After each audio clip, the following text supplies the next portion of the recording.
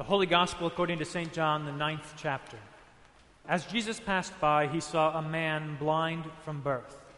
And his disciples asked him, "Rabbi, who sinned, this man or his parents, that he was born blind?" Jesus answered, "It was not that this man sinned or his parents, but that the works of God might be displayed in him. We must work the works of him who sent me while it is day. Night is coming when no one can work. As long as I am in the world, I am the light of the world." Having said these things, he spit on the ground and made mud with the saliva.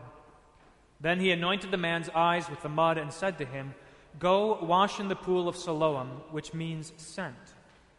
So he went and washed and came back seeing. They brought to the Pharisees the man who had formerly been blind. Now it was a Sabbath day when Jesus made the mud and opened his eyes. So the Pharisees again asked him how he had received his sight. And he said to them, "He put mud on my eyes, and I washed, and I see." Some of the Pharisees said, "This man is not from God, for he does not keep the Sabbath." But others said, "How can a man who is a sinner do such signs?" And there was a division among them. So they said again to the blind man, "What do you say about him since he has opened your eyes?" He said, "He is a prophet." They answered him, "You were born in utter sin, and you would teach us?" And they cast him out. Jesus heard that they had cast him out, and having found him, he said, "Do you believe in the Son of Man?"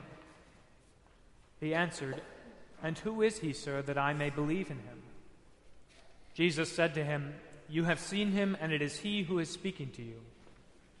He said, "Lord, I believe," and he worshipped him. Jesus said, "For judgment I came into this world, that those who do not see may see, and those who see may become blind." This is the gospel of the Lord.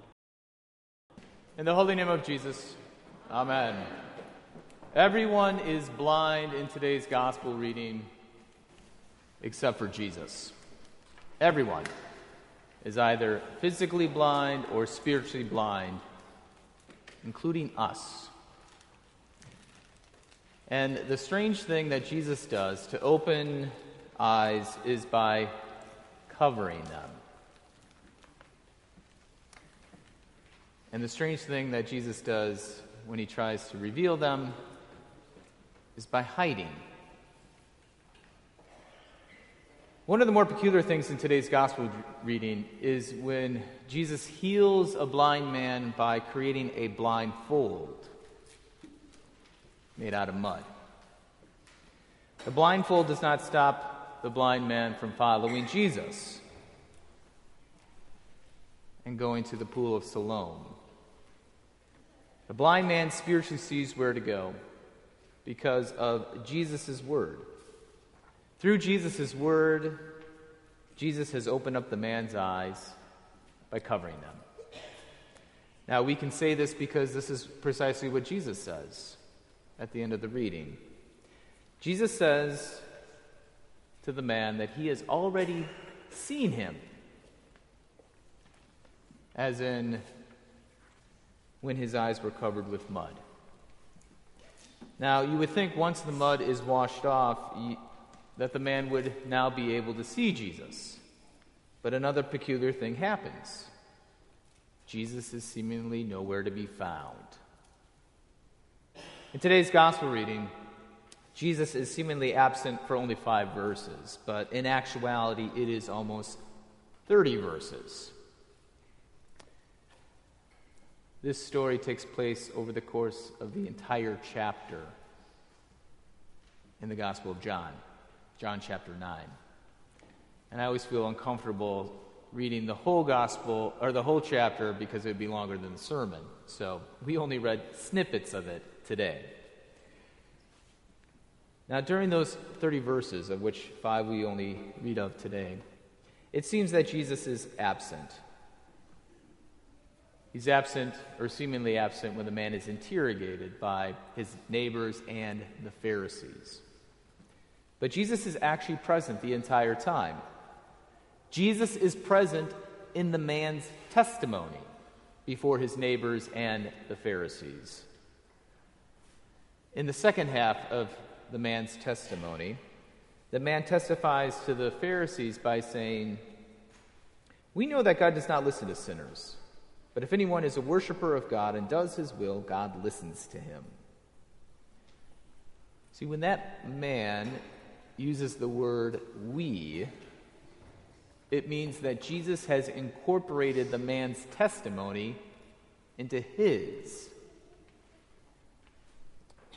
For that word "we" is precisely the same "we" that Jesus uses in John chapter 3, verse 11, and John chapter 4, verse 22.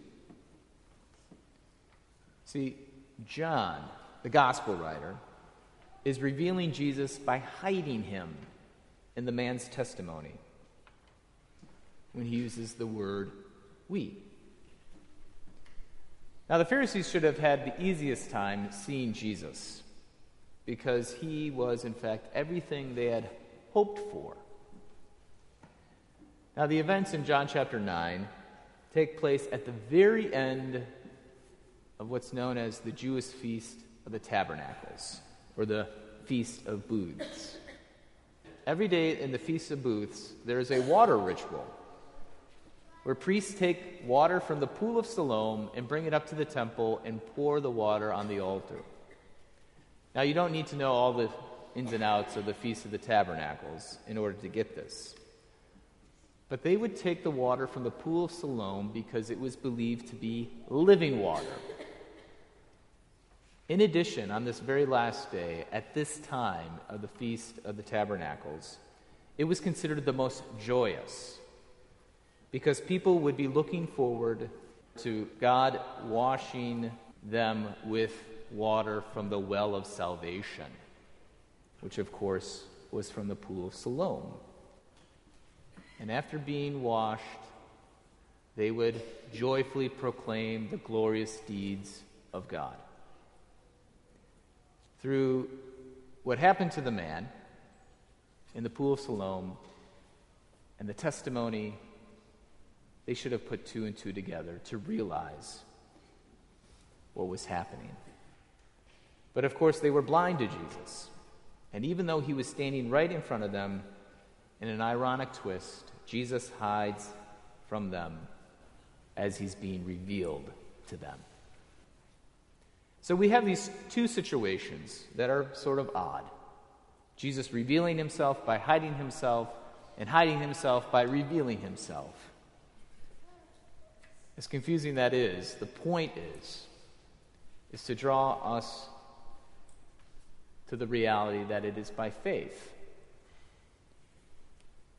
not by sight, not with our minds, not with our feelings, that we are guided out of the darkness into the light of Christ. Jesus is not interested in punishing sinners today, because sin is its own punishment. But Jesus is very interested in displaying or revealing the works of God in every person. Or to say it another way, to save every sinner. Jesus blindfolds a blind man and then hides inside his testimony, because becoming a disciple is solely based on the work of Jesus through the Holy Spirit.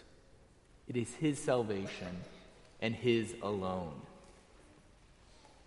This means becoming a disciple is just like what happened to the blind man, where we confess our blindness, which is really any attempt to live life apart from God.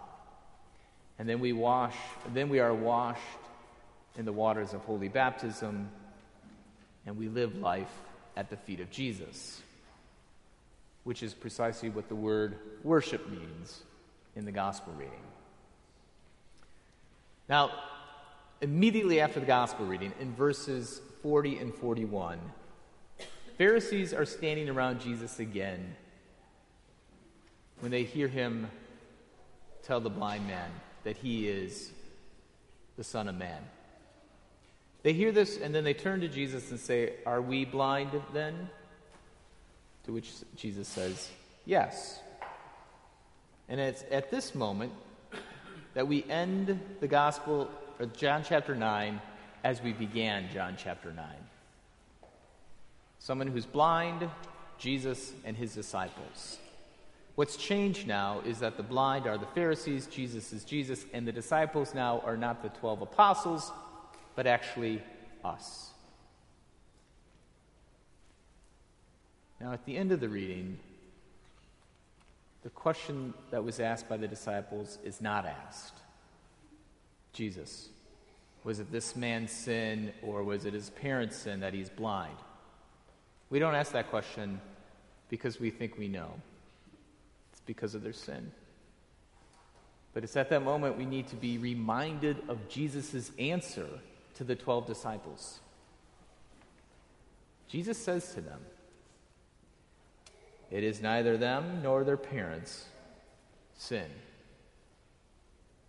But in order that God's works might be displayed in them, it is necessary for us to work the works of the one who sent me." See, at the very end of the reading, we have standing right before our eyes everything we've hoped for. A Savior who works exclusively by grace. Even grace that would love the self-righteous, such as the Pharisees. See, Jesus is interested in saving everyone. Most importantly, he is interested in saving the likes of people like you and me. Through his word, Jesus is telling you that you have seen him in your baptism, and that you now see him in his preached word. And all that is left now is to fall down in worship and receive what Jesus is giving, his very life in his body and blood. And after receiving this life, then, we have the eyes of Jesus to walk through the streets and to see that in each person there is a location where the mighty works of God can be displayed. In the holy name of Jesus, amen.